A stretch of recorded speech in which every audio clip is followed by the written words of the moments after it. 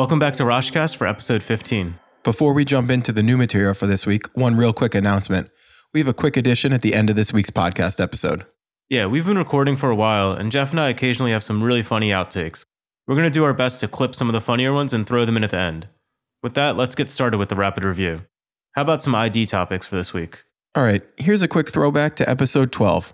What's the most common cause of a painless, clean-based, sharply defined penile ulcer? You're describing a chancre, which is seen in syphilis. It's caused by treponema pallidum. Don't forget the two other painless penile lesions, the small shallow ulcer of LGV caused by chlamydia, and the red beefy ulcer caused by granuloma inguinale. Great. And going back 2 episodes before that to episode 10, what ocular antibiotics would be appropriate for the treatment of a corneal abrasion? For a corneal abrasion, erythromycin ointment or ciprofloxacin drops can be used. And don't forget to update their tetanus vaccination if indicated. Perfect. Let's back up one more episode to episode number 9. What valve is most commonly implicated in native valve endocarditis? In native valve endocarditis, you should think most about mitral valve, followed by the aortic valve. And one more quick question from that same episode. What's the most common bacterial cause of pneumonia in alcoholics? In alcoholics, strep pneumo is the most common cause, although the incidence of Klebsiella is higher in that population. All right, I think that's enough review for today. Let's get on with the new material. All right, you're up first, Jeff. Which of the following is the most common infection associated with erythema multiforme? Is it A, Borrelia burgdorferi, B, Haemophilus influenza type B, C, hepatitis C, or D, herpes simplex? The answer here is definitely choice D, herpes simplex virus. I just remember that being right, but I don't exactly remember why. Can you walk me through it? Sure. Let's first go over what erythema multiforme is. Erythema multiforme is a skin condition characterized by fixed cutaneous eruptions. The lesions are commonly distributed on the hands, feet, and extensor surfaces. The exact pathophysiology is thought to be related to a host-specific cell-mediated immune response. It's associated with numerous infections, but HSV is the most common. That makes sense. Let me quickly run through the other answer choices as well. Borrelia burgdorferi, which causes Lyme's disease, that's associated with erythema migrans, not erythema multiforme. Haemophilus influenza type B, that's just not associated with erythema multiforme. Suspect this bug only in questions where the patient is explicitly not vaccinated against it.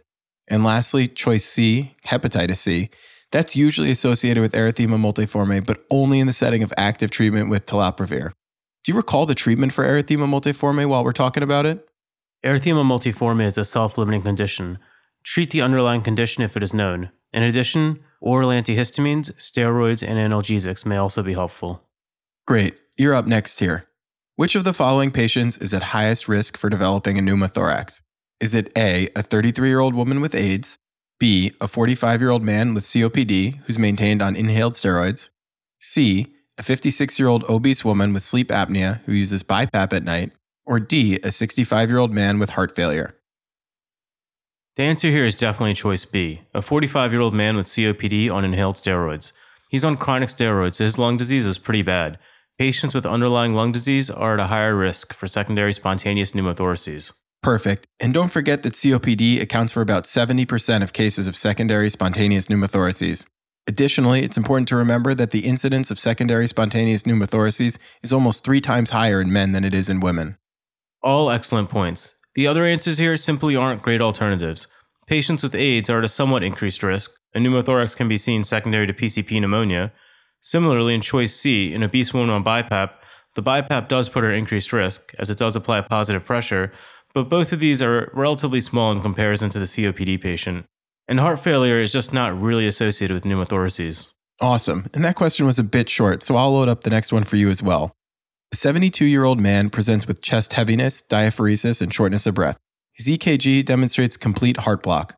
Acute blockage of which of the following coronary arteries is most likely to be causing this dysrhythmia? Is it A, the left anterior descending artery, B, the left circumflex artery, C, the left coronary artery, or D, the right coronary artery? The correct answer here has to be choice D, the right coronary artery, since a branch of the right coronary artery supplies the AV node in 70 to 80% of the population. Infarcts of the RCA can lead to AV nodal dysfunction. Right. In choice A, the LAD, that supplies the anterior wall of the ventricle and 2/3 of the septum, including the bundle branches, so that's just not right. Choice B, the left circumflex artery, that supplies the high lateral wall of the LV and occasionally parts of the posterior wall as well, so that's also not right. Choice C, the left coronary artery, that could be the answer, but it only supplies the AV node in a minority of cases. Although kind of related to this question, do you remember what vessel supplies the sinoatrial node? Well, both can. The right coronary artery supplies the SA node in 55% of patients, and the left coronary artery supplies it in 45% of patients. You're up next. Which of the following can decrease levels of brain natriuretic peptide? Is it A, elderly age, B, female sex, C, kidney failure, or D, obesity? I don't think the pathophysiology is really understood, but I remember that D, obesity, can decrease BNP levels, so I'll go with choice D, obesity. You're absolutely correct. The exact pathophysiology is not well understood, but BNP is less helpful in the setting of increased BMI. Remember that an elevated BNP is consistent with heart failure, but doesn't alone diagnose it. However, a BNP of less than 100 effectively eliminates heart failure as an acute cause of dyspnea. In addition to heart failure, there are a number of other conditions that are also associated with an elevated BNP. The list is a bit long, but I think it's important, so get ready. That's renal failure, both acute and chronic, hypertension, COPD, pulmonary embolism, ARDS, older age, female sex, cirrhosis, hyperthyroidism, sepsis, and lastly, chemotherapy. Those are all associated with an elevated BNP. Right, and in case you missed it, choices A, B, and C, elderly age, female sex, and kidney failure, were all on the list you just heard. So choice D was definitely the way to go here. Great point. You're up next. A 55-year-old woman presents to the ED for swelling of her lips and tongue. She recently started a new antihypertensive medication. Which of the following is the direct mediator for her condition? Is it A, angiotensin, B, bradykinin, C, C1 esterase inhibitor, or D, histamine? Swelling of the tongue and lips after starting a new antihypertensive? This has to be angioedema. So the answer here would be choice B, bradykinin. That's correct. But can you walk us through this since this type of biochemistry isn't something we talk about every day? Sure. So the most common cause of drug-induced angioedema is due to an adverse reaction from ACE inhibitors. When patients take an ACE inhibitor, bradykinin is not metabolized to its inactive forms. Therefore, it's thought that the increased level of bradykinin is responsible for the angioedema that we see. Angioedema can result in airway compromise, but don't forget that less commonly, it can also cause GI compromise. Right, and don't confuse this for hereditary angioedema. Hereditary angioedema is caused by a deficiency or a dysfunction of the C1 esterase inhibitor. Such cases of angioedema are usually precipitated by stress or trauma. There's also a far less common acquired angioedema that appears later in life. It's also due to a deficiency or dysfunction of C1 esterase inhibitor, but in these cases it's not due to a genetic cause. The exact etiology is unknown and it's exceedingly rare, so don't stress too much about it. And knowing the exact underlying pathophysiology here is pretty important as it has key treatment implications. If someone is experiencing ACE inhibitor-mediated angioedema, the treatment is supportive with, of course, cessation of that medication. Often such patients will need an ENT evaluation for laryngeal edema. For patients with hereditary angioedema, the treatment is usually replacing the C1 esterase inhibitor with recombinant agents if they're available, or with FFP if that's the only thing that's available. Exactly. Many also advocate for administration of the standard therapies for anaphylaxis. It's not proven, but in the setting of possible airway compromise, it's difficult to sit back when we have low-risk interventions that might be helpful. You're up next. Which of the following signs of acute arterial occlusion require emergent surgical intervention? Is it A, pain, B, pallor, C, paralysis, or D, poikilothermia? All tempting answers here, and in fact only 58% of Rosh Review users got this right. But paralysis in the setting of an acute arterial occlusion requires an emergent surgical intervention. That's absolutely correct. Remember the 6 P's of acute arterial occlusion: paresthesia, pallor, pulselessness, poikilothermia, paralysis, and pain out of proportion to exam. And just in case you don't remember, poikilothermia is the inability to regulate your body temperature.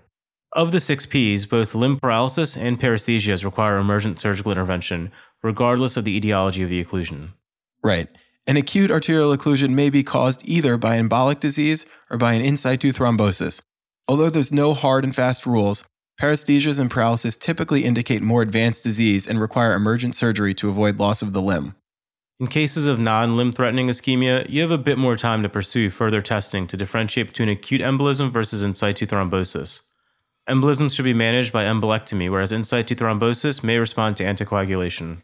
And that's really important here, since in the setting of in situ thrombosis, surgery may actually worsen the prognosis. Can you name the most common source of arterial emboli while we're talking about it? Sure, left ventricular thrombi formation from an MI is actually the most common source of arterial emboli. Nailed it. And I've got one last quick question for you since we have a little bit of time here. A 3-year-old boy presents with stridor. His mother states that he was eating a grape and suddenly started choking. The patient has normal vital signs except for an increased respiratory rate. Physical examination reveals an anxious child who is able to speak with stridor. Which of the following managements is most likely indicated? Is it A, back blows, B, emergent ENT consultation, C, Heimlich maneuver with patient supine, or D, needle cricothyrotomy? The correct answer here is choice B, emergent ENT consultation, as this infant has a partial airway obstruction. Exactly. This is the classic presentation. Airway obstruction is commonly caused by round foods like hot dogs, peanuts, grapes, popcorn, etc. As they pass the subglottic space, they usually lodge in the more vertical bronchus, with a preference for the right mainstem, as that's more vertical than the left. Of course, larger objects may also get stuck in the trachea. And in such cases, you'd expect dyspnea, stridor, drooling, and even cyanosis. And positioning is key here. It's important to keep agitation to a minimum and to keep the patient in a position of comfort. Position changes could convert a partial obstruction to a complete obstruction.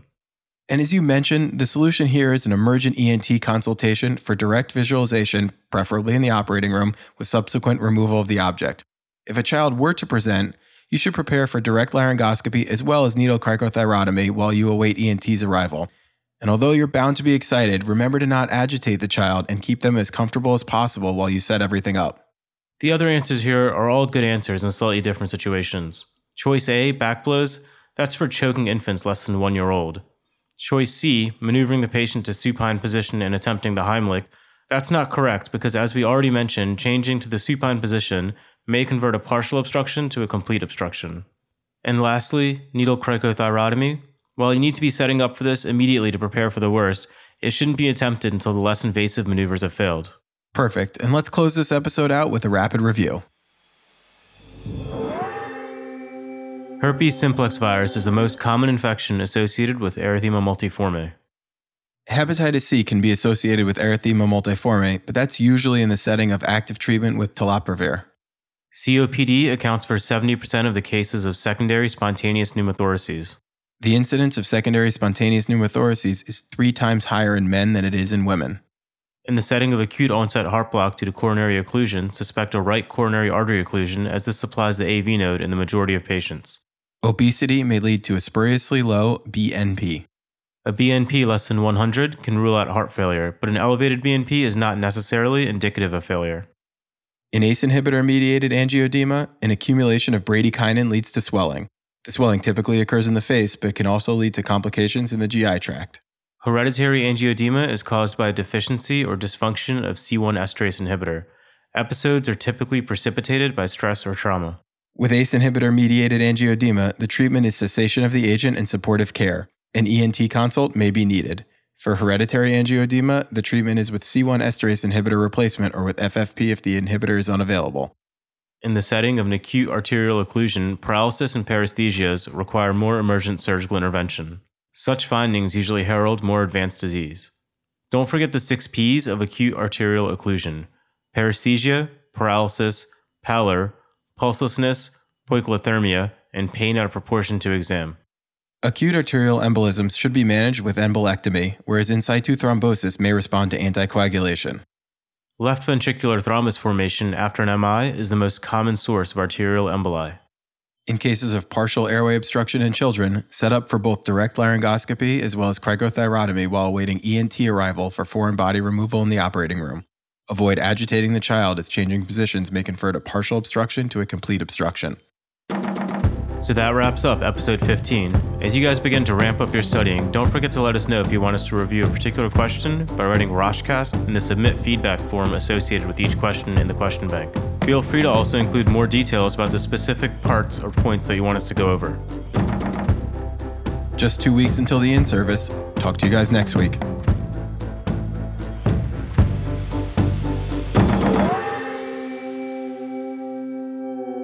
For corneal abrasion, you could use either erythromycin ointment or ciprofloxacin drops. And don't forget to give tetanus. Perfect. Let's back. Don't forget to give tetanus. For corneal abrasion, erythromycin ointment or ciprofloxacin drop. For corneal abrasion, erythromycin ointment or ciprofloxacin drops can be used. Don't forget to update their tetanine vac. That makes sense. And let me run through the other answer choices quickly too. Borrelia burgdorferi. That makes sense. I'll run through the other answer choices too. Borrelia burgdorferi. Is it fori? Is it fair? That makes sense. I'll run through the other That makes sense. And let me quickly run through the other answer choices as well. Borrelia burgdorferi, which causes Lyme's disease, that's associated with erythema migrans, not erythema migrans. Sure, let's first go over what erythema multiforme is. Erythema multiforme is a skin condition characterized by fixed cutaneous eruptions, and it has a variable erythematous experience.